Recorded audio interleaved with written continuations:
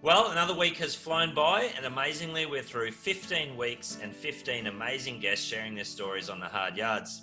They've been a super talented bunch and have all had something we can learn and grow from in our own journeys. This week's guest, I'm sure, will be no different. He's one of the most incredibly talented sportsmen I have ever met, and I'm sure you will all agree.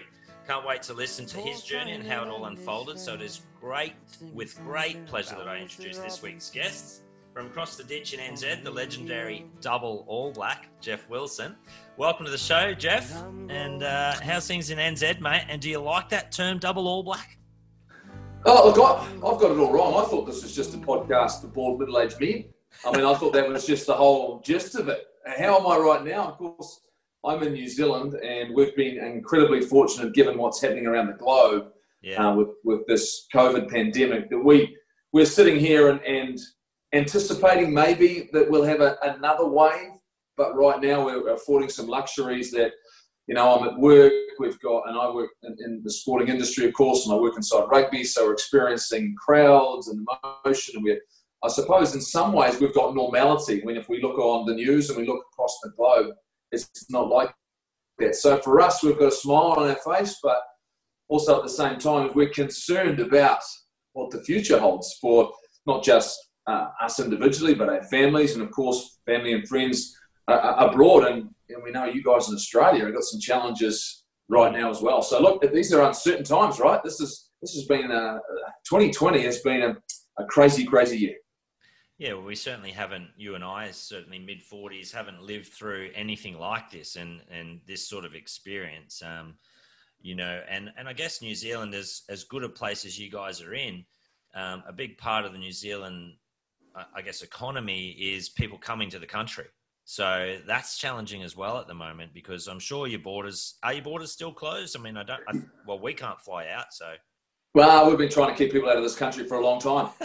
This is the perfect opportunity. Well, for us here, especially us Aussies, right?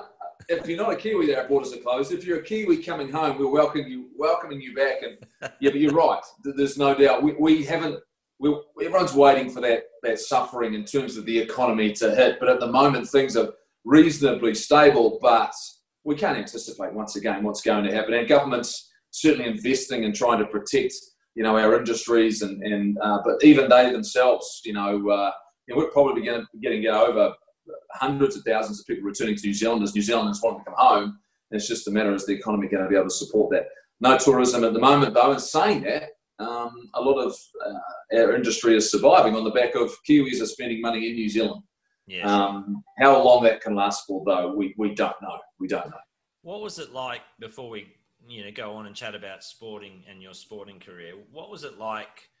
Because you went pretty hard in New Zealand with regards to restrictions. What was that like to live your way through, Jeff, over there? Mate, it was intense, but also it was you're talking about not leaving your property at all unless you're going to get supplies, whether you're going to the supermarket. And so, you could go for a walk, but there was complete distancing. You weren't interacting with other people. You weren't gathering with other people.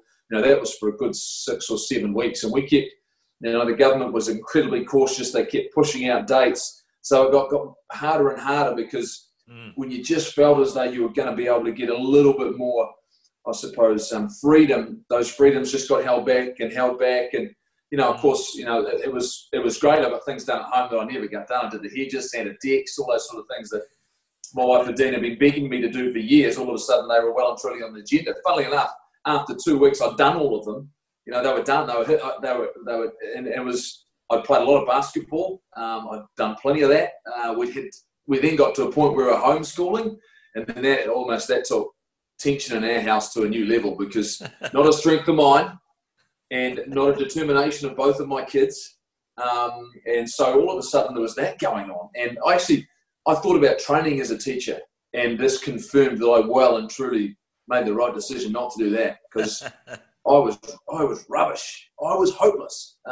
So all of those testing times. But then as things started to get relaxed a little bit more, and you got an element of freedom, you just sort of started going, it's all been worth it right now to be where we're at. Now, I can say that because, I've been very, very fortunate that I'm not under the same pressures that a lot of other people are under. And we get that here, and we understand that for a lot of people, a lot of people have lost jobs, and there's been a lot of a lot of companies and small businesses that have gone under or are really battling and struggling. And so, at the same time, we're well and truly aware that there is a long game here that's going to play out. And while we were going through it, I'm just glad we were able to get to the point where we are now. We made those sacrifices, and it's been great. Our challenge now is to see where it goes globally and what we can get to in the next 5, 6, 12 months, because nobody knows. Yeah, absolutely. I feel like we're kind of lucky that we live in these couple of big islands. Yeah. Right down the bottom end of the world, and kind of almost forgotten about it at times. But certainly, I think it's helped both of our countries to sort of be in pretty reasonable shape, even though we're having a bit of a tough time down south in Australia at the moment, but through Victoria and New South Wales. But where I am, it's not too bad, and there's a bit of normality of life at the moment, which is great. You touched on playing some basketball during your COVID times. Basketball was a big part of your younger life, right? So you're more well known for obviously playing for the All Blacks and for the New Zealand cricket team as well. Let's go back to your younger days when basketball was a big thing, and you won some national track and field things as well through school. And how does a young fella determine the road, the passage? And there's probably plenty of young guys out there listening into the podcast as well, Jeff, who might have similar sorts of decisions to make. So how do you go about it? And what was the real love as a young fella? Well, I had competition issues. I just wanted to win. Pretty much anything I was involved with. So that's still current today, I'm sure. Yeah, well, not as bad as it used to be. There's no doubt, because all of a sudden the skills have waned. I've got slow, and I've got a little bit older, and all of that's happened. But basketball's, funnily enough, the only competitive sport I play now,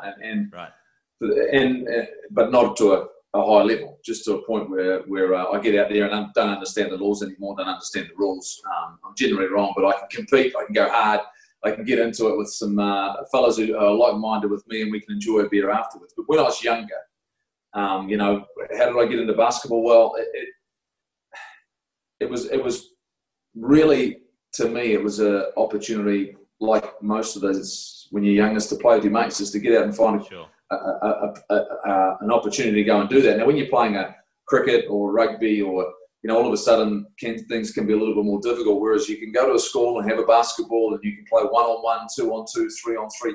You can shoot for hours by yourself. You can do all of that. And so the nature of practicing that versus other sports meant that all I had to do was find one other guy that was keen to play, and then all of a sudden we'd go at it, And for me, I think that was what's really cool about it. And, what I can say is this: I was, developing skills in other sports and playing other sports. Basketball, to me, just had that ability to cross through everything. When you're talking about vision and footwork and instantaneous pressure and all of that sort of thing, it meant when you just using vision. So that was great for rugby because it forced me to look up. It was great for handling skills and passing skills. Jumping, competing in the air. Same for you talk about foot movement if you're batting or bowling or fielding in cricket. So for me, it was instantaneous, competitive. It was still an element of physicality, quick action, and that's why I think basketball globally has taken the world by storm and is challenging football as being the number one sport in the world because the nature of how you can play it and the skill set you're seeing in the greatest athletes who are doing it. So for me, it was great fun where I grew up.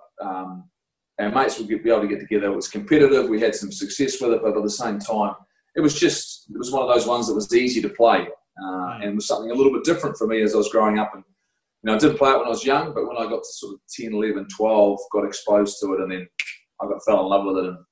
And it was never going to be a long-term future thing. 6 foot guy that can't shoot or dribble that well doesn't go that well as a professional basketballer, but was I competitive? Loved defense, bit niggly from time to time, but I enjoyed getting stuck into it. Yeah, okay. So that then sort of answers the question that, long term you couldn't necessarily see a career in basketball, but so then obviously as the story goes, you became very proficient in cricket and rugby. And I find it fascinating that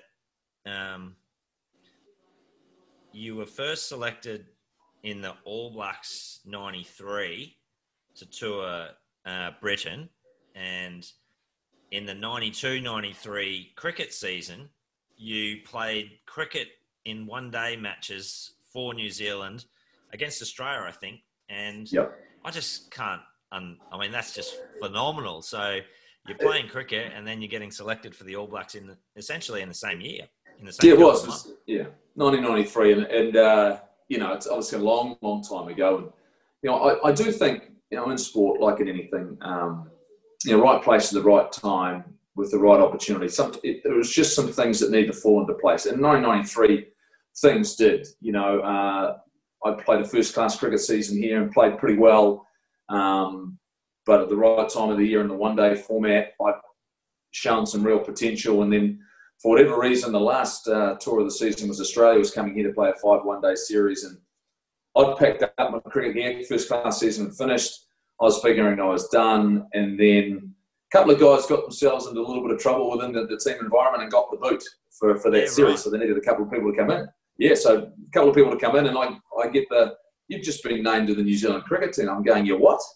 I've got no gear. My gear's 2.5 hours south. I'd left it in Invercargill. I'd gone to Dunedin to start studying teachers' college, funnily enough.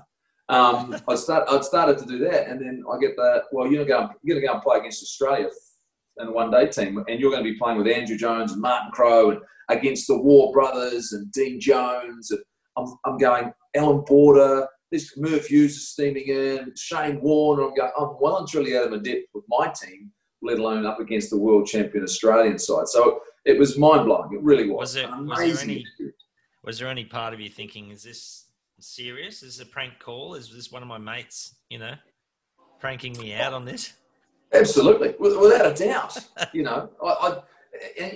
literally, and I remember going to our first training, and you feel as though you're a baby, and I was, and I hadn't even played against these guys that much because at that stage they were playing international cricket through in the domestic season as well. So I played a handful of games against some of them. So when you get to that point and you go into the cricket nets going, I don't really even know if I deserve to be here. But look, I got an opportunity, and the players were great. Martin Crowe, Andrew Jones, Danny Morris, and these guys are fantastic. In what way do those guys help you feel like, or help you believe you should be there, Jeff? Well, it's still pretty old school back then. It was more. There was an expectation, but in the same time, though, I come back to the fact that they knew I was a competitor. They knew that I played hard. They knew that if it came down to it, I'd grit my teeth and try and dig in. But at the same time, it was a bit mind-blowing, And so, I must admit, I found Martin Crowe outstanding in regards to the conversations he would have with me, recognising I was young, recognising that he needed to be supportive. But at the same time, he also I remember the second, so I played in the first one day and played really average. And bowled pretty well for about 9 overs, and then Alan Border took to me in my last one and I ended up going for about 50. But anyway, I didn't get to play the second game, but when we were going to Lancaster Park for the second game, I went into the change room and put my bag down and just sat down. And, I was one of the first guys off the bus because I was up the front and all that sort of carry on. And then all of a sudden, the door opens up and Martin Crowe just looks across the room and says, all right, I'll sit here by the door. And I might as well be out in the hallway. Of course, I've sat in his seat. And everyone else in the room knew. Everyone else is sitting there not saying a word, and going, and I'm like, oh my God. And so thankfully I didn't play because it was one of the most embarrassing moments. I might as well have sat in the hallway, but it was one of those things where they all had a bit of a joke, had a bit of a laugh, but also it was also a way of putting me in my place a little bit, going, you know what? So for the next 3 games, of course, what's the first thing I do? I get off the bus and just wait till everyone's got their seats. And then they start going, where's Wilson? Where the hell is he? And I'm just going, just making sure that I'm not pissing anybody else off.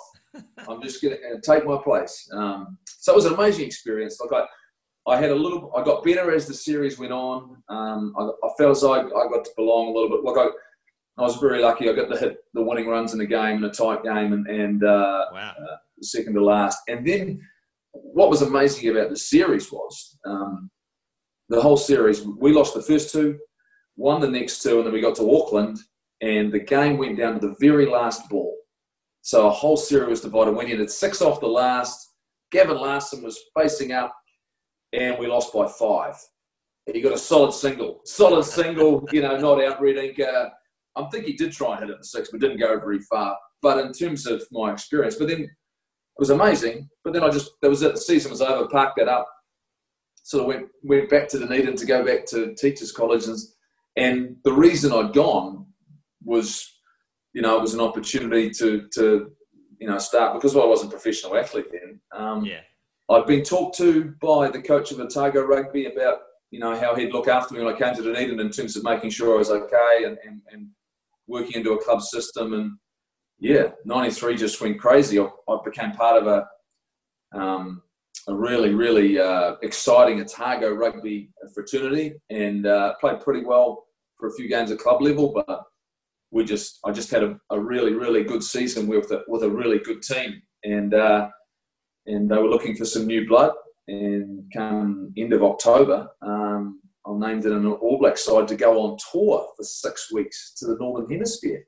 Mate, I haven't been out of the Southern Hemisphere. I haven't been any further than Australia. All of a sudden, what's unbelievable is it kind of sounds like, when you're in primary school, you've got school sport that's, soccer or rugby in the winter, and you play cricket in the summer. And it kind of sounds like that's what you were doing. You were just kind of being competitive, playing some sport, and playing cricket in the summer, and pack your gear up and go play some rugby through the winter. And, incredibly, you picked to play for the Black Caps. I hope we didn't bowl that last ball in that game under. No, it was legit. It was legit. Yeah. I it think only bounced once. Legit, it only bounced once. Let's go that way. It only bounced once. I think the original underarm was legit at the time, wasn't it? Oh, well, it was well and truly within the spirit of the game. You're a typical Australian. Yeah, well done. Congratulations. It was not within the spirit of the game. I'm not a fan of it at all. But anyway, so you find yourself playing some rugby, and as the season goes on, you mentioned you find yourself in an All Blacks squad. Is it the same? The All Blacks to me look like a team. If you're playing rugby, and rugby's your sport in New Zealand, it's the absolute pinnacle. To play for the All Blacks is the absolute pinnacle. Not going to play rugby in Europe or in France or in Japan for the big dollars, but the All Blacks is the pinnacle. Is that how it is? Well, when I was growing up, I thought that I would be a cricketer. I always thought that, and then I played second division rugby in Southland down, and then I had a good season, scored a few tries, but was then going to try my hand to play first division rugby against the big boys, and so, I'd been a ball boy at a Rugby World Cup in 1987, and so the thought of being an All Black never even crossed my mind. Right. Because that to me was that was out of reach. That was I'd grown up in a cricket club, because you stay within a cricket fraternity throughout your whole career. You play for a club, and so I'd grown up in that environment. So the whole time I'm thinking, well, that'll be the sport that if I'm going to ever have a crack at and try and that would be it. And so then all of a sudden the All Black opportunity, I didn't even think about it. I went from cricket, I played some rugby, and then it was a matter of, I don't know how far this is going to go, but it's the off season, it's rugby, let's see what happens. And so I had some encouragement and had some really, really positive words from the hierarchy, but the All Blacks is the All Blacks. And, that's the pinnacle of anything. So all of a sudden, as things started to creep closer in 93, and I was playing some really good rugby, and having an impact on games. And so all of a sudden, if the right people are watching and you're being part of a team that's playing well and you're contributing to that, all of a sudden the idea and the possibility that I might be an All Black sort of started to come. And I'm going, are you serious? Like, there are. So do you hear the whispers? Are there whispers sort of through media? It's not the same now. Obviously, with social media, it's it's instant and everyone can be a journo, like me right now. But do you hear the whispers back then? No, you know what? But, no, because I didn't really listen. I just, I was still. Here's the crazy thing. I was still doing things normal things during the week that I'd always done, not thinking that anything was a high risk. For example, we'd be playing a provincial match on a Saturday. I'd go and play basketball for 3 hours down at the university, in the afternoon. I'd spin myself, dehydrate myself. We're playing the next afternoon against Auckland or something for Otago. And I'm not even thinking twice, going, this is just, I've got a game tomorrow, but I've got time this afternoon. I'll go and shoot some hoops, and I get into it, and I'd blow myself out and then show up. It was just it was purely amateur, really, in my head. Yeah, sure. A couple of trainings a week, and then we go and play on the weekend. And did I hear the whispers? No, but until the back end, and they start talking about, there's a tour at the end of the year for the All Blacks. But at this stage, John Kerwin was still playing here. Inga Tuigamala, and they were great players across the country. And so, funnily enough, when I got named in the team, I didn't even play the day I got named, because we had a number of players in Otago set up, and one of them was Greg Cooper, who was a former All Black fullback, and we had a couple of really good wings, and John Timu and Paul Cook had done well. And it was a sort of a rematch against Waikato in Hamilton for I think it was a Ranfurly Shield game. And I was sitting in the stands, and I didn't even know the All Black team was getting named that night. I had no idea. I'm still gutted I'm not playing. We lost by 40 points, so in the end I was pretty happy I wasn't playing. It would have been tackling, and I at this point we hadn't really met each other that well. We finished that game, we go back to the hotel, and normally have a couple of beers as a group afterwards, and then the word comes through in one of the toilet breaks in our team drink. One of the big old-fashioned court session was going on. A few of the players get pulled outside and said, "Oh, by the way, you've just been named in the All Blacks." I said, "For what?" And they said, "Well, there's an meeting. Next week, there's a couple of weeks you're going to go." Yeah, exactly. Do you want me to carry the water or the tea or something? Is that what's going on? But at the time, then they said to me, "But don't celebrate too much, because there's a number of guys in this team who haven't made the side, and so I have to go back into this team drink." Wow. I've just found out. Haven't even rung my parents. Haven't rung anybody. So and then I didn't even know the side. So we get into this. It carries on, and of course there's some commiserating, and then they give the it was great, we're in the All Blacks, and so I ring my dad and mum and have a yarn with them and say, "Look, and then they say to me, "You do realise who didn't make the side?" And they said, "John Kerwin didn't make the side," and that's when it really hit home. Is the fact that an icon, one of our greats, the leading try scorer for the All Blacks. I'm 19 years old, and I've just taken his spot in the All Blacks. Yeah, that's when reality really sits in, and you go, right, okay, now and of course, Auckland were the majority of the side back then. So the first training I go to, it's like, they know how popular I am, Yeah. But once again, once you get into it, and once you're going on tour, and I played well enough to earn an element of respect. It was just a matter of what I could do in '93 for that group, and it went reasonably well. The tour was tough and was hard, and played a lot of games, but it was a great grounding for what being in the All Blacks was all about, because there was some great players, your Sean Fitzpatrick, your Zinzan Brooks. These guys set standards, really high standards, and you had to come up to those. Let's talk about that a little bit. With, I guess you spoke about Martin Crowe. Was it the same sort of thing within the All Blacks as a 19-year-old coming in? Was there someone that sort of you really looked up to, or came alongside you and helped you along? You said there was a little bit of I've replaced John Kerwin, but once you're there and once you're on the plane and you're heading over, surely they're all for one and one for all, so to speak. Yeah, well, I mean, look, Laurie Maines was the coach at the time, and he picked a number of new players into that squad, and we ended up going with a lot of different combinations. And it was the first time Grant Fox, who'd been a massive part of the All Blacks, had finished. He'd ended that year after the Lions and the Wallabies had come to Dunedin and played the Bledisloe Cup. So he'd finished. So it was okay, what's the future of the All Blacks going to look like? And so there was still some old heads, like I talked about, who set the standards, and Fitzy and Zinni and those guys were amazing. And as you just said, that when you came in, it was a matter of, okay, let's get to work. Laurie worked you hard as a coach anyway to bring you together and push you and to set standards on what the All Blacks was all about back then. And there was no doubt that the expectations were very, very high of of the group. So, were they welcoming?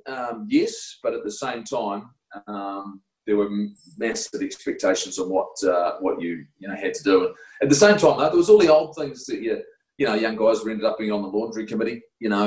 All of a sudden, all the training. We're taking 30 players, or maybe 28 players, or 30 players on this tour group, and 2 or 3 of us young guys have to, after training, gather up all of take it to the team room, and come back. Then we have to sort it out and put it into piles and names. These things were taking hours to do, but there were still those things that go, you know what? You may be an All Black, but guess what? You're doing the worst job. You're doing the worst job. So that all of those things, which the back of the bus, the front of the bus, those traditions, they were there, and the legacy of the All Blacks was put on you, and there was an element of pressure around that. Does any of that sort of thing still happen within the All Blacks setup? Because I kind of feel like, with the modern day and the modern game and the modern amount of money they're all making and how much money there is involved in sport, that, probably teams and team setups have a certain person being paid to be the laundry guy now.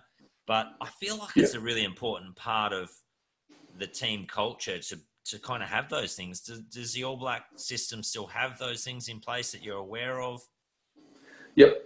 All of those, I mean, when you're talking about those things, they're almost a way of teaching you little disciplines. Yeah. Sacrifices, right? The things that you have to make, what can you do to help the team get better? Now, as much as you're sitting there yourself, it's a terrible job to have to do, at the same time, it's an important job that has to be done. And I think what has changed, though, and I think this is really, really critical, and part of why the All Blacks all of a sudden, I think, have had more consistent success at the highest level at the big occasions, is they understand the mental side of the game so much more. And the game and sports change mentally, and exposure and pressures have changed. So having disciplines and understanding your role and having real clarity about what you do, and I think in some ways too, I think being probably more understanding and having a greater awareness of how you can support players and how they feel in an environment, how confident they feel, what they can contribute. Younger players having a voice, I think those have significantly moved on. So the fact that the hierarchy is still there, leadership is still leadership, guys who have got the benefit of experience. But I think at the same time now, I think there's a real commitment to everyone across the squad being supported and not put in a position where they feel as though they're vulnerable or threatened or they can't contribute or can't have their say, So that I think that the lines of communication, you have to say, and are well and truly more open. And there's a lot more collaboration. You still know your place. You still know where you sit on the bus. You know where you were when you started and what voice you may have. But I think in terms of support for the athletes, that's significantly changed. I think that's, and we spoke about it before we started chatting today about that, the expectation, not just in sport, but the expectation in life for people is so challenging these days. We're all expected to be great. We're all expected to be at the top of the field. And, that expectation without question would be, and particularly through some incredibly successful years for the All Blacks in the past, decade. I mean, it's most likely the best, sporting team in world history over the last 10 years. The expectation must be high. So those sorts of open communication channels and talking to players must become a critical part of that. Well, the pressures of in life are different now, and the exposures and expectations of players have changed. The competitive nature of sport, but also the world and the economy and everything that comes into just living this life now. Players, I think even though they are certainly compensated for that exposure and that pressure, it still adds and it's challenging. And confidence is such a critical part of performing well. Self-belief and camaraderie and all those things, contribute so significantly to on-field performance, but also character of individuals and the fact that, when you're exposed young, but also you can be protected and you can put into a bubble. And so your life experiences can be confined to airports and hotels and grounds, and by the same time, you're being judged all the time, on no matter what you do. And technology has put everybody who are out in a public environment at the mercy of other people's judgments, which is really challenging. I feel for these guys, because unfortunately, there are people who are looking for an opportunity to bring them down, because quite often it's clickbait. It's a story. It doesn't even have to be founded. It might not have any foundation. It could be rumor, but in the end, people are looking for that. And so for the players, it's a really, really difficult world to live in. Like so many other people, though, but they're not. A lot of other people aren't judged by a huge public. Are done exposed to a huge public. Yours is every week for 80 minutes. You're being judged on how you've gone out there and you've performed, and that every week can affect your future. That's a high pressure environment to work in. No different to golf. No different to tennis, but they're different because there's only singles, individuals. That's a different type of pressure again. So, you've got to regard, even if you're in a team, the support you have around you. And I was very, very lucky. I always had great support and an amazing wife and a great family. I always had people at a voice I could listen to and I could talk to at the same time. It's been a very common theme throughout my first 15 guests and all elite sports people, where the team matters. The team around you matters and has been a pivotal part of their success. Speaking of which, your lovely wife, Dean, and 2 kids. Now, your wife was the captain of the New Zealand netball team, so there's a fair amount of pedigree within the family. So how do you as parents deal with that from just while we're talking about expectations? Because I imagine there's potentially a bit of expectation looking at your kids as they grow up, because they've obviously got 2 great sporting parents. Is that something that's a constant thought or a constant thing that you guys as parents are dealing with your own kids as they grow and become more talented in sport, or maybe don't even chase sport, and have to deal with that as a thing as well for kids growing up? Well, at this stage, they're very fortunate they got their mother's brains. That really helps. So it shows discipline as well. Well, got a bit of everything, which is I think critical. The fact that in the end that they can maybe fall back onto that. Look, our kids are 10 and 12, 2 boys, are competitive boys. They're physically, they've matured reasonably early. They're tall and different personalities, certainly driven differently. But, in the end, Dean and I have always been on the fact that we want them to play sport, whatever the sport might be. We want them to be active. That's the most important thing. We want them to enjoy what they're doing, and we want them to do their best. And the outcome is the outcome. And it doesn't bother us in any way, shape, or form. And that's what our kids know, that we don't worry about the scoreboard. What we would expect from them is to go out there and do the best they can, and be good teammates, and respect the opposition and the referees and all those sorts of things. But they've got a bit of our competitiveness in them as well. And so that gets tested from time to time, because they are competitive. They do want to go out and they do want to win. They do want to win and they do want to play well, but they just know that from us, that doesn't matter to us. That's irrelevant. I think the things they're learning from playing and being in sporting teams, being around their mates in different environments, getting coached by different people. It's just, the one thing Dean and I we know, even from because we got exposed at a young age, there are probably things that we missed out on. I was from Invercargill, Dean was from Hawera and Taranaki, so small environments, and so it doesn't matter how old you are. If you're good enough, they'll give you a chance to play. And so when you're playing senior netball like she was, I think at 14 or 15, I'm playing it at senior cricket at 14 or 15.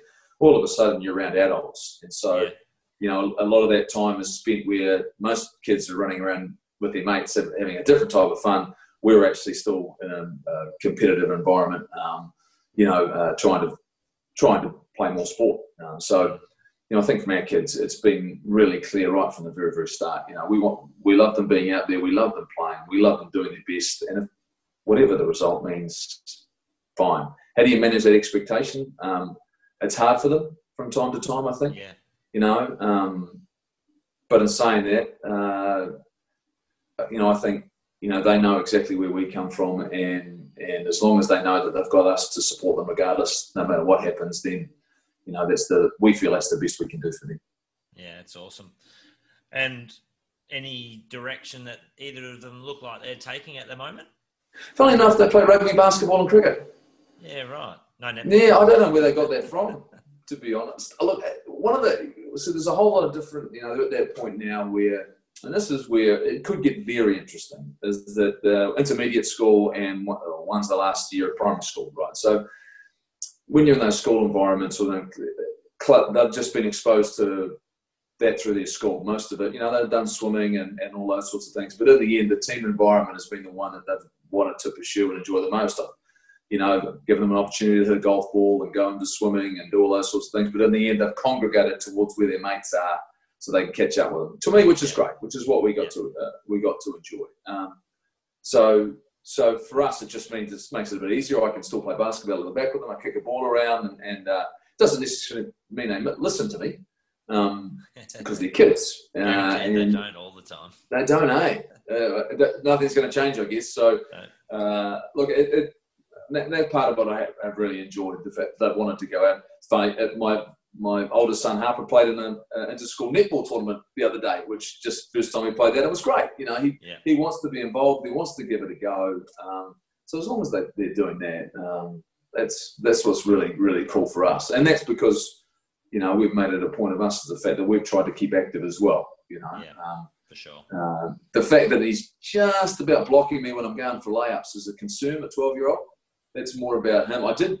I've made a massive error, though, Maddie, a massive error. So I said probably 5 years ago, and he got, he always wants to race me, have a go, who's going to be quicker. And at the time, I said to myself, mate, you won't beat me in a running race until you're 15.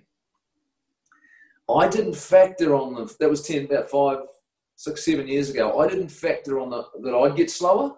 Yes. I just thought I'd stay fast. So as he's gone up, I was just picking, I'd still be there. Trouble is, I'm not there anymore. I'm coming slowly back there. So I just got the graph completely wrong. And now I'm at that point where I don't know how I'm going to stretch it out for 3 more years. I'm just about at the point I've got to pick optimal distance. What's it going to be? Are we talking 10, 40, 100? 46? Does that put you about 50? Yeah. It's about bang on. It well, puts me. I'm going to share with you. My neighbours in the street here. Last year the daughter was turning 15. And she's quite the athlete, and very good touch football, Oz tag player, and super talented, and she's quick. And she was turning 15 and he was turning 50, all within a month.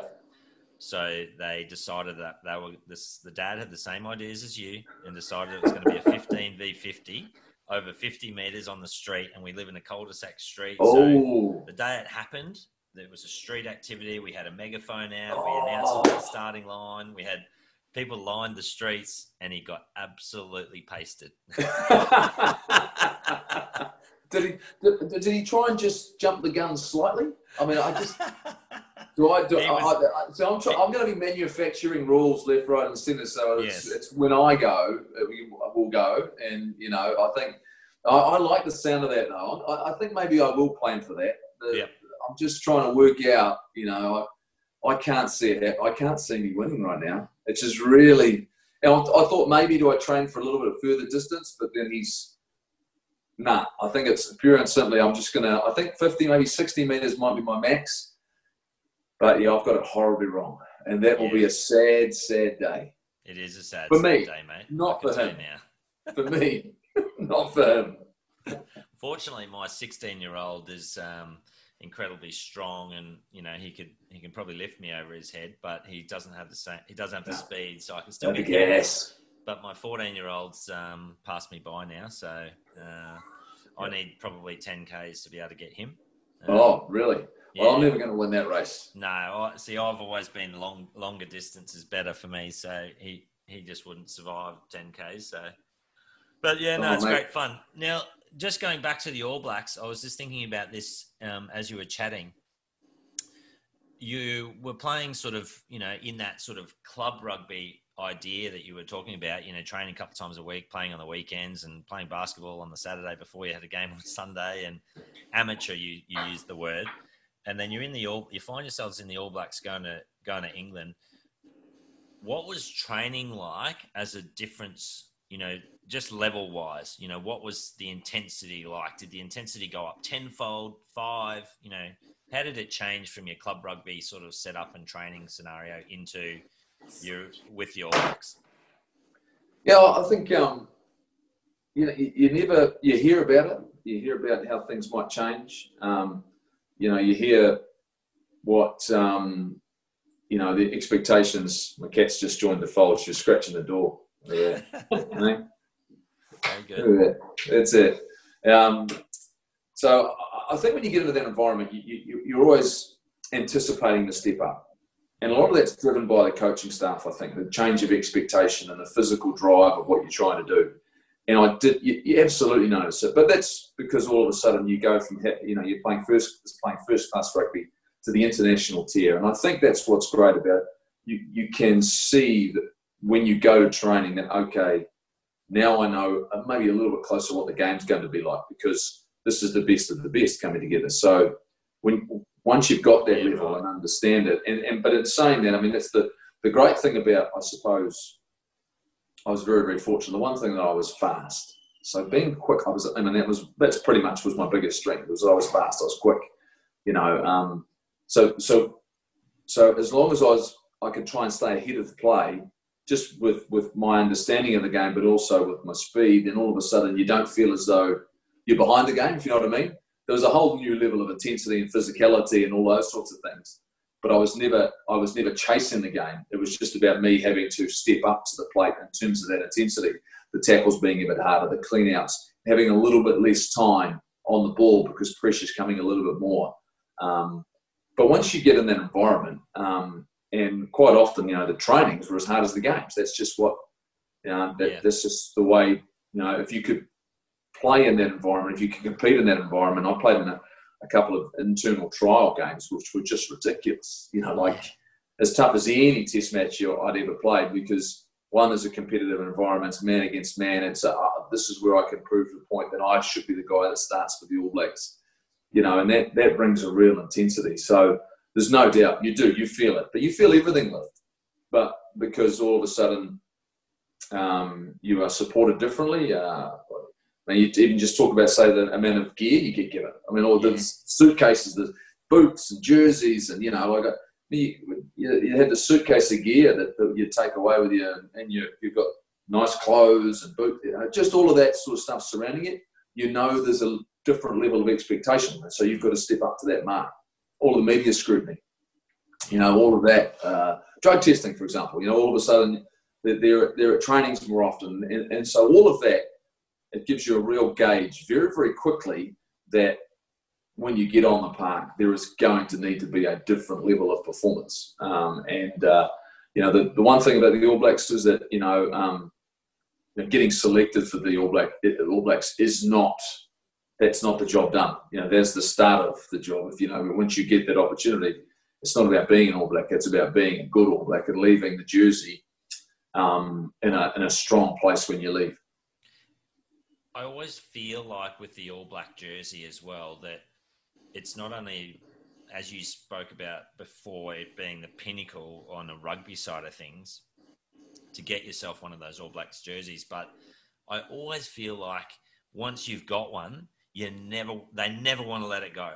They never want to let anyone else take that jersey off them, which, when you go back to John Kerwin and you take kind of replacing him in the side after his incredible career, that must have been difficult for him. But that's what I think I look at as an Aussie and as a Wallaby. I don't see the same. I've talked to Nick Farr-Jones about this on a regular basis, as a good mate of mine. And I've said, I just feel like particularly currently in the current Wallabies All Black in the last sort of 5-10 years, it just feels like that jersey's the pinnacle, and they will do everything to, perform in it and make sure, like you said, you leave it in a great place when you do finally get replaced by someone who's potentially a better player for the All Blacks.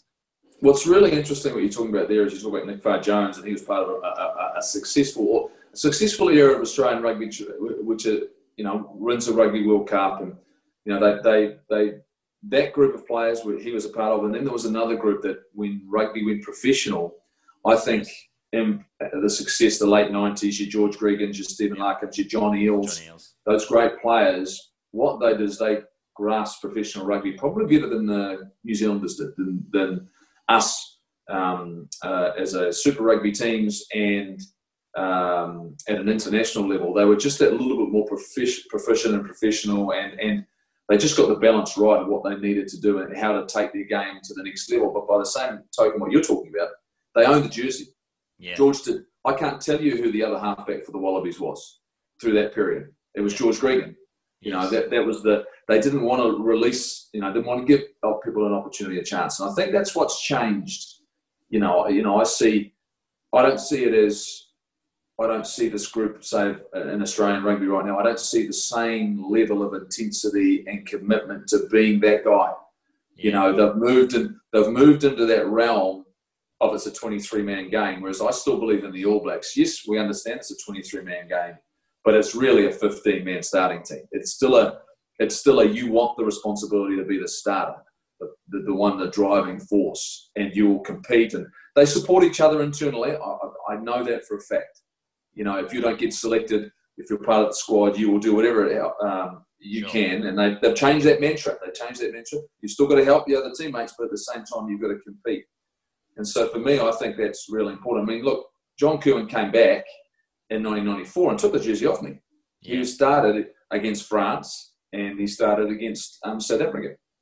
And then I played that wonderful game against Australia in 1994, which will go down in the history of the Bledisloe Cup, as being a big moment for Australia. But that competitiveness to go, well, Sir JK, he fought his way back and deserved another opportunity. I'd been playing okay, but he was playing better, and so that he wanted his jersey back. He wanted to prove his point, And so I think there's a whole lot of things where, with the All Blacks, it is so tight and competitive here. No one's irreplaceable. There is someone that can step in and maybe be as good as you are. No, there's no guarantees, but maybe. And so when that's always there, and that's just another driving force to help you perform. And how did losing your spot to John, what did that do for you? Did you obviously wanted to get it back, and you got it back again? Well, but what does that do for you as far as, how do you go about that? Well, that was a really challenging time in my career, because at the end of 93, we'd lost to England at Twickenham, and I'd been the goal kicker that day, and we hadn't played particularly well, and I'd missed a few kicks, but we were beaten by a team who just suffocated us. And in 94, JK comes in, Jonah Lomu arrives, plays a couple of test matches against France, and then he goes out, and South Africa come to New Zealand, and that's the first time they'd toured New Zealand. Wow. And so there was a whole different pressure. And how did I deal with it? I was still part of the squad, but I was reserve, and reserves didn't get to play in those days. Yeah, they never even got on. The 15 on the park. The 15 on the park, and you only got to play if it was an injury. And so JK never wanted to come off. And so we had John. I think John Timu was still there, and Shane Howarth came in and played fullback. So we went. Laurie knew what it would take to beat South Africa, and so he went down that path. It was 15-12 in the third test match. It was really doused up in the middle of winter. So I happily kept my jacket on, folded my arms, going, you know what, this isn't a great place to be right now. But it was ugly. It got really ugly. And so you want to be on the field, though. Like there's got to be a desire that you want to be on the field when you're sitting on the bench. Yes, absolutely. Yeah. But there was still at that point, I think, there was a little bit of doubt and hangover from the year before of what had happened. And trust me, losing in the All Black jersey is is really tough, you know. And I was young when it happened to me, you know, and so, you know, I score 4 tries on debut, you know, kick a conversion, you know, everything's great. 7 days later, comes crashing down. You know, I miss these kicks against England, we lose, and then we have another week on tour, and we're playing the Barbarians at Old Carter Farms Park. And I'm, at this point, still pretty fragile. It's the day before the test, before the game against the Barbarians. I'm still goal kicking because we had no one else in the team who could kick. Well, we did, but he got injured, Matthew Cooper. So I had the responsibilities again. I'm going, oh, Christ, here we go again. You know, like at that point. And it didn't help when Grant Fox, the greatest kicker we've ever had, comes to the ground before the game. He didn't do it intentionally. It just came out and said, well, you've got a fundamental flaw in your goal kicking technique, so we'll just have to get around that over the next 24 hours. And I'm thinking to myself, oh my God, you know, I hope I can throw it over tomorrow, let alone kick it over. Yeah. But I managed to get enough kicks that we won, and we went out and won. But I was still pretty fragile when it came to that next year. And then it was the infamous Sydney Test match against the Wallabies. And, you know, we're down at half time, you know, but JK had been dropped. I'd been given an opportunity to start. And we're down at half time, and then we make a miraculous comeback playing some, and literally what a lot of people don't realise is we've been training a whole lot of things for about 6 months, but didn't use any of them in the other games because we weren't ready to use them. And then as in set plays, John? As in sort of set plays or structures? No. A speed of the game and a continuity of the game and an attitude and structures that were, you know, it was, we were sort of trying to build towards 1995, the next World Cup. So Laurie was introducing and training these things, but they hadn't cut us loose. And when the Bledisloe Cup was on the line, we got to a second half, at half time, and they said, right, we've got to go and try something now. So all of a sudden, we went to another gear. We just played outstanding rugby, and I had an opportunity, obviously, to get us across the line with about 8 or 9 minutes to go. George makes a great tackle, and I lose the ball forward, and we still have opportunities to win it, but it turns out that every New Zealander that's ever loved the game of rugby union was at the Sydney Football Stadium in that corner of the stand. Apparently, that stand holds about 1 million people. And I still hear about it. I was there that day. I'm still, you're pretty sure you can't have been with another 300,000 New Zealanders because apparently you were all at Sydney Football Stadium. So that's I had a losing record as an All Black, you know, having played. So, you know, that doesn't happen very 2-1, and next year we're going to a Rugby World Cup. So, you know, that was really challenging. And at the same time, you know, all of a sudden we were talking about where was the game going in the future. And, you know, just over 12 months later, the game sort of turns professional. So there was so much going on. And luckily I was able after that, well, actually in some ways, not luckily, you know, I was grateful I could go back to a family environment with Otago Rugby at the end of '94, which a great coaching staff and Gordon Hunter and guys who are players who are really supportive. I got back on the horse and played really well and got myself back into the frame in 1995. But, you know, there was probably, you know, I think there was a period of time there where things were hanging in the balance about, you know, which way my career could have gone. Did you at that stage, given your cricket before you went into the rugby, was there any thoughts of the cricket? Did I go the wrong way? Yeah, not that I'd gone the wrong way. Or would I maybe go back in that direction? Yeah, well, no, because all of a sudden it was Rugby World Cup was coming up, and so it wasn't realistic for me to go back to that summer and play. But there was no doubt that, you know, there was a defining point where, okay, if you're going back and being part of that Rugby World Cup, then great, you know.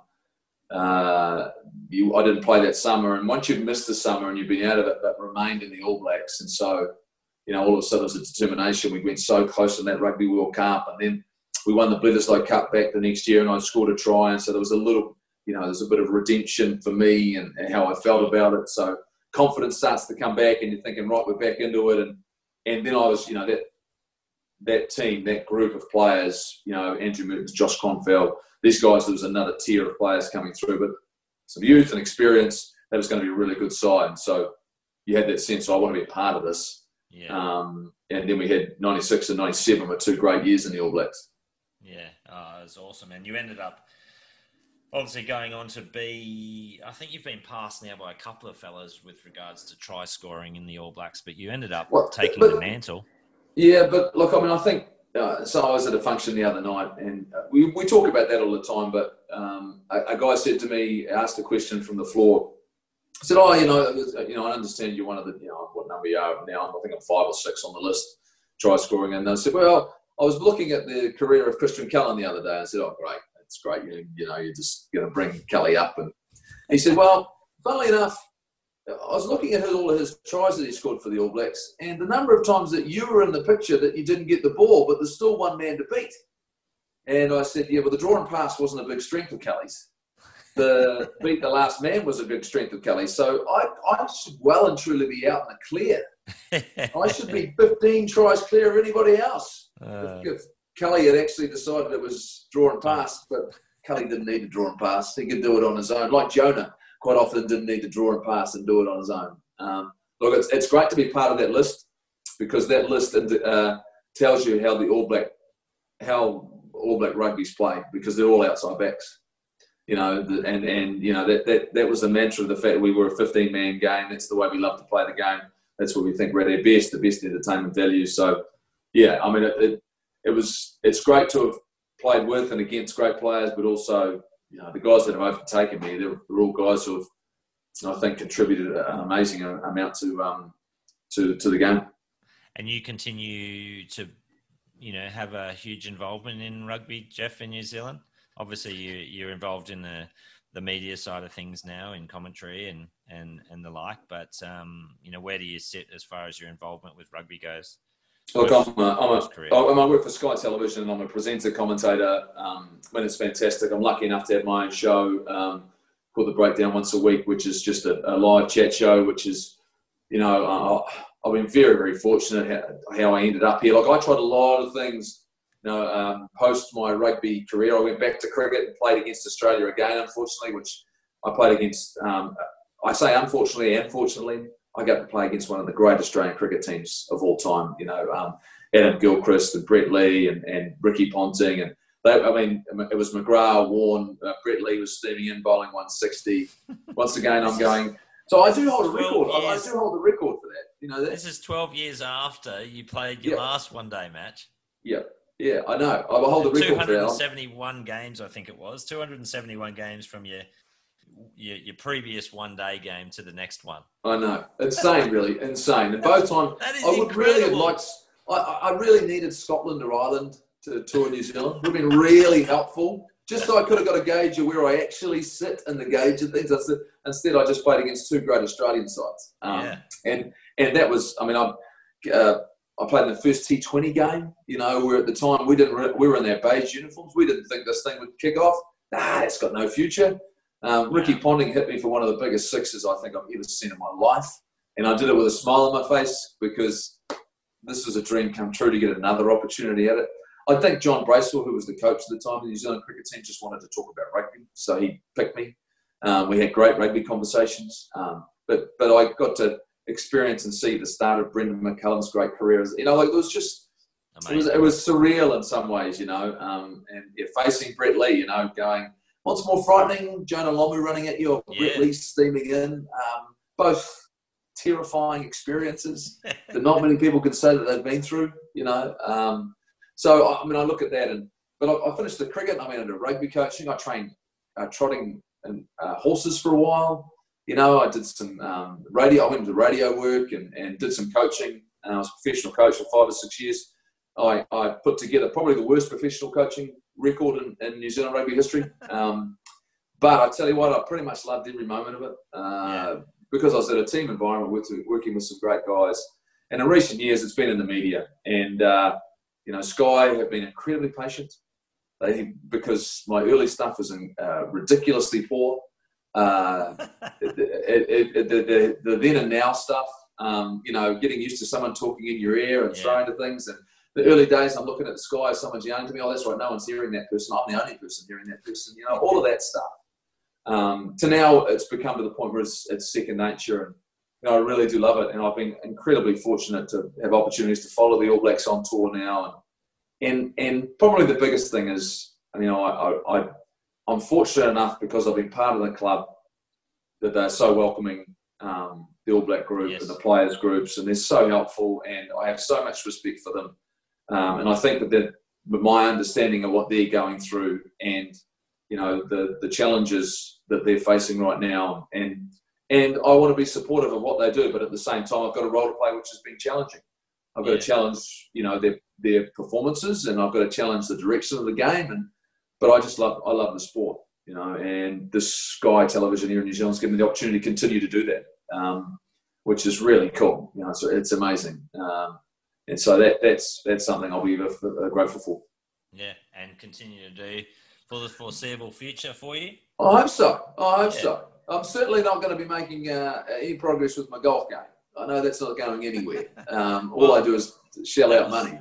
Well, that was certainly one area of your COVID restrictions that took a big hit, wasn't it? The golf side of things, and they shut golf down, they shut golf course maintenance down, I think, for a while as well. So, isn't it? I'll tell you this though, but it gave they shut the maintenance down, and I think everyone thought it would have a bigger effect.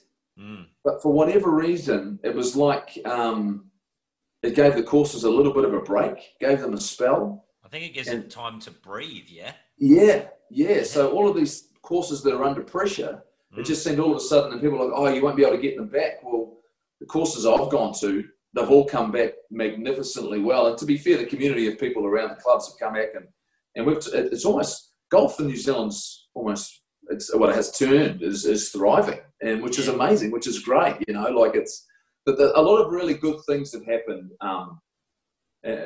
for us here in New Zealand. Really fortunate, but all of rugby's thriving because we recognised how much we missed it. All of a sudden, we've got crowds coming back to games, and attitudes towards the games have changed, and we're getting quick hits on everything. And so, rather than drawn out seasons, everyone's had to condense something down. And so, I think I get a feeling everyone's looking forward to it now, going, you know what? Even our kids' rugby season's only going to be 11 or 12 weeks long versus 20 weeks, and the kids are going. And it's that whole wonderful situation where everyone's going to be left wanting a little bit more. And I think that to me is really cool. I mean, imagine when you guys finally get some crowds back to your sporting fixtures, I think there'll be an explosion of people who can't wait to be back. And whereas before they've had choices to do other things, we're finding now they're choosing to come back to our sporting grounds, which is great. No, I tend to agree. And you only need to talk to a few of the players about the Big Bash and what a great concept it was, but how they've drawn it out and kind of now it goes too long, and you kind of I know those first few seasons I used to watch every game. It wasn't even my team playing, but I just loved it because it was every game for 3 or 4 weeks and it was done, and it's incredible. And now it just drags on, and you kind of it's still going. But that's the thing.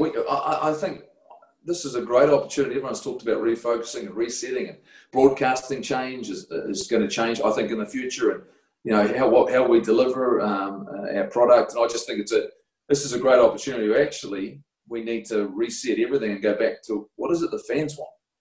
What is it they want to watch? What do they want to see? And what do they want to hear? Yeah. What do they want to hear? And I think it's just like anything. We're very much a lot of outcome focused now. So create quick, intense competitions where people can get a result, and then give them something else. And give them something else, and give them something else to look forward to, and rather than the 24 or 26 week comp, which is like, oh my God, and you just switch off for a while. That's what we've been lucky with Super Rugby Aotearoa. Like, everyone's been invested over the last 9 weeks. We've got 1 week to go here, and the crowds have been fantastic. They've sold out Eden Park for the last game of the season. 45,000 people are going to be on hand to watch the Blues play the Crusaders. We could never have imagined that 6 months ago. Yeah. Couldn't have ever imagined it. Whereas now it is the hottest ticket in town, and what was it it'll like go off. It'll be great. What was it like playing at Eden Park as a rugby venue? Did you play there as a cricket? Yep, the cricket. I tell you what, it was vastly different. It's wonderful to play for the All Blacks. It was nasty if you're a visitor.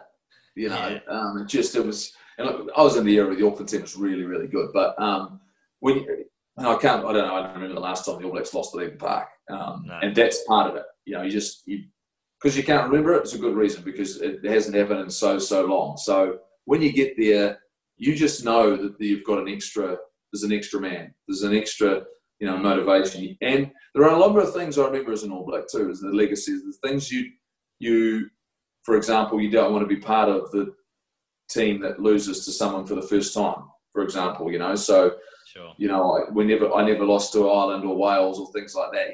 You hang on to things like that. You don't want to be that team that loses at Eden Park. I remember there was one time I think one of my last games I lost at Carisbrook in Dunedin, and I was devastated because I didn't want to be part of a group that lost there for the first time in such a long time, and those are little motivations, which is what I think. That's what makes the team so great.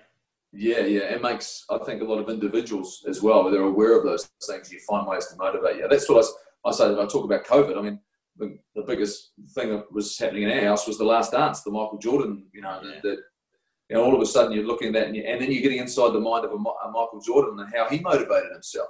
There's some crazy things that he did to keep himself on and get him to that performance level, So we had those as well. Eden Park and grounds can be like that. Teams, all of a sudden there's a little bit of extra motivation. Now, speaking of MJ, the final question that I ask everybody who comes on this podcast is, if you could be a sports star from past or present for one day and live in the shoes of that person for a day, who would it be? You got to prep people for this. You can't just, because then all of a sudden, it's great, isn't it? This is where I am now, or this is before I was married? No, well, this is this is if you could live a day. Because that changes. If you could be someone and live in their shoes for one day, who would it be? Live in their shoes for one day. We can take the shackles off if you want to. No, I don't want the shackles. I like my shackles. My shackles are great. Jeez. The shoes of who was the last person? Who was the last person to beat Tiger Woods in match play? Because that wouldn't be a bad place. Because just to see him skulking off after he's been beaten, and imagine if he beat him 9-8 or something. How good would that be? And that's a bit sadistic. You talk about the greats. Look, there are wonderful, wonderful moments. And I've been lucky enough to be at the finals, say, of Australian Opens, and maybe the Roger Federer beating Rafa Nadal. The best of the best. But if I could replace one day, you know what, and relive it, the 2015 Rugby World Cup final when Beauden Barrett set away to score under the posts, and I was at the ground. I would like to have been in his shoes. Yeah. To be that guy to seal a Rugby World Cup. And I got to go and interview them on the field afterwards, but being there and going, you know what, to then hold the trophy, and I never got to touch the Rugby World Cup.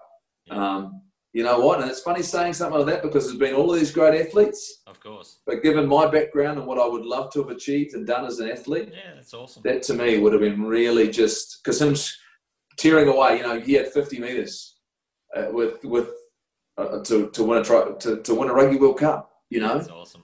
That would be awesome. That would have been, and no one can ever taken away from him.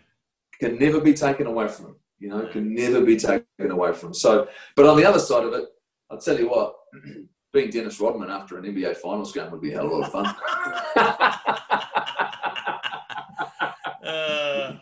The shackles were off just for a short moment there. It's like, no, he didn't seem to have not a bad time. Yeah, that's true. It's fascinating to talk about Bodie Barrett because I met Bodie Barrett this year. He was a part of our cricket team at the yes, he was. New Zealand Open. And I came home telling a few people about my experience of meeting Bodie and Bodie playing in that cricket match. And I spoke about you being a pretty talented all-round sportsman. He, to me, looks like one of the more incredible sports people I've met as well. He's got fast switch fibers to burn. And, those throws, remember he threw that ball from the outfield that hit that batsman in the head? Yeah. I thought he was going to die, that guy. That flat throw from Bodie. Yeah, I tell you what, though, we're finding out very quickly how good his brother is. Yeah, wow. Geordie is on fire at the moment, and he, like he's a bigger frame, and he's a big man. He's 6'4", Geordie. He is. He's not the long left-hander that Bodie is, and he is a wonderful athlete. But we're seeing Geordie right now, and he cricket, golf, everything. We're starting to see some pretty special stuff with him. So look, it's funny you talk about this. And I was very, very fortunate to do what I've done, but I still think there's an opportunity for someone to do it again because T20 is an international sport now. 2020 is an international sport. So, there's no reason a dynamic power player, like who can hit the ball a mile, who's a rugby player, couldn't go and swing for the fences in an IPL game or or an international 2020 game. Because you can see how far these guys can hit a golf ball. I've no doubt they could do the same thing with a cricket ball. Geordie is a good bowler, medium pacer, would be quicker if he, had been playing professional coaching. Yeah, just play. He'd continue playing, he'd be quicker. Yeah, sure. I've no doubt he could be good enough. I wish one of the local teams, our provincial sides, in the off season, just let's take a punt on signing him to play a couple of T20s and see what happens. What's the worst that could happen, right? He'll have no problem fielding because these guys in the field are natural athletes. Unbelievable. But then just go out there, watch the ball swing for the fences and use your power. Boundaries are short now. Just swing away and see what happens. I'll tell you what. I know Bodie did it that day, didn't he? He went out to bat and just hit the ball, sound. Oh. Yeah. It's awesome. Yeah. Oh, well, like you guns put it out going into the atmosphere now, mate, that maybe that should happen, and maybe you can use your media side of things to just, throw a little... Oh, look, I think it just takes courage. It just takes courage for someone to want to go and try it and do it. Yeah. It really does. One of the things that's been made more and more evident to me after having my accident 4 or 5 weeks ago was that, it doesn't really matter in the long run. If it doesn't work, it doesn't work. Who cares? What is it? I mean, that's the thing. When I came back to cricket after retirement, I retired from rugby when I was 28. Yeah. And I've been playing pretty well by all accounts. I just thought, I sort of knew at the time I was close to getting back into the All Blacks. They were going to select me again. There had been whispers, and I'd had a really good season, but part of that was because I knew I was finishing up. I decided reasonably early I was going to finish up that year, and so I'd been playing well, but I'd got to a point where I needed to find out, and I lost my father a little bit earlier on at the end of 1998, and so a lot of my connection with rugby had changed significantly because he was a rugby coach. We talked about the game a lot, so my conversations around the game were different. And so when I went back to cricket, that was I wanted to find out, there was no guarantees I was going to be able to compete again. And my body, I had a couple of ankle operations and all those sorts of things. But what did it matter? I know now that I could compete. My body gave out in the end. Was I good enough to be what it confirmed to me is that had I continued to play when I was younger, I might have been able to play at that level, and that's what I needed in my own head to know. Yeah, sure. And that to me is pretty significant in my view of what, I'm proud of myself for giving it a crack because, you're a long time retired, and Absolutely. People were saying at the time, I had offers to go overseas for rugby. I could have done all that, but in the end, I needed to know. I grew up thinking I'd be a cricketer. Let's go back and have another crack at it. And it was only for 3 or 4 years before my body decided, I don't want to bowl anymore because that's a really stupid idea. Because it hurts. And once that was done, I could walk away from it going, I've played the game at the highest level my way, the way I wanted to. And once again, no one can take it away from me. But had I failed completely miserably, so what? Yeah. And that's what I'd like to see these guys have a go at it. Yeah. See what happens. Yeah, I agree. I agree. Well, mate, thanks so much for chatting to me. I certainly have been very blessed over my golfing career to have met a bunch of people from different codes and different sports, and I think that's one of the very, very awesome things about the New Zealand Open and the product that Michael Glading and John Hart and all of the team have created over there. And let's hope that by the time we get around to March, April next year or to beyond, that we get to come over and play again. And I certainly have loved meeting you and catching up with you every year over there. And thanks for your time today. I know you're a busy man, and certainly wish you and your family all the very best as we continue to see what happens in 2020. And thanks so much for joining me on the Hard Yards.